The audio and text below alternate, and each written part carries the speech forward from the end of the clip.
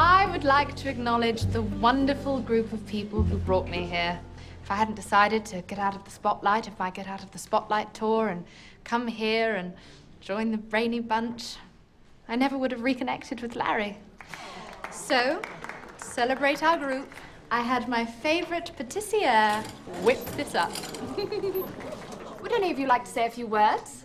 Eleanor! Yay, Eleanor! Nobody minds. I would like to address people on this cake, I suppose. I get that we all have meaningful lives outside this study. Well, Tahani and Chidi do. Jason and I are straight trash.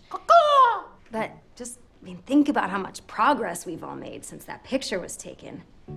I know that what we're doing is important, and I'm not ready to stop. And I don't think you guys are either. So let's all stay here and keep it going. What do you say? Eleanor, that was absolutely lovely.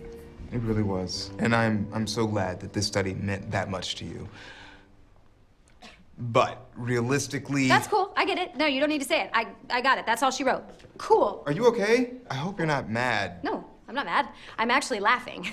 Because this whole study was a hilarious, stupid, pointless joke, and now it's over, so let's hit the road. I don't need you guys. You don't need me. And since you don't need me, I'm just gonna take the me out of this cake.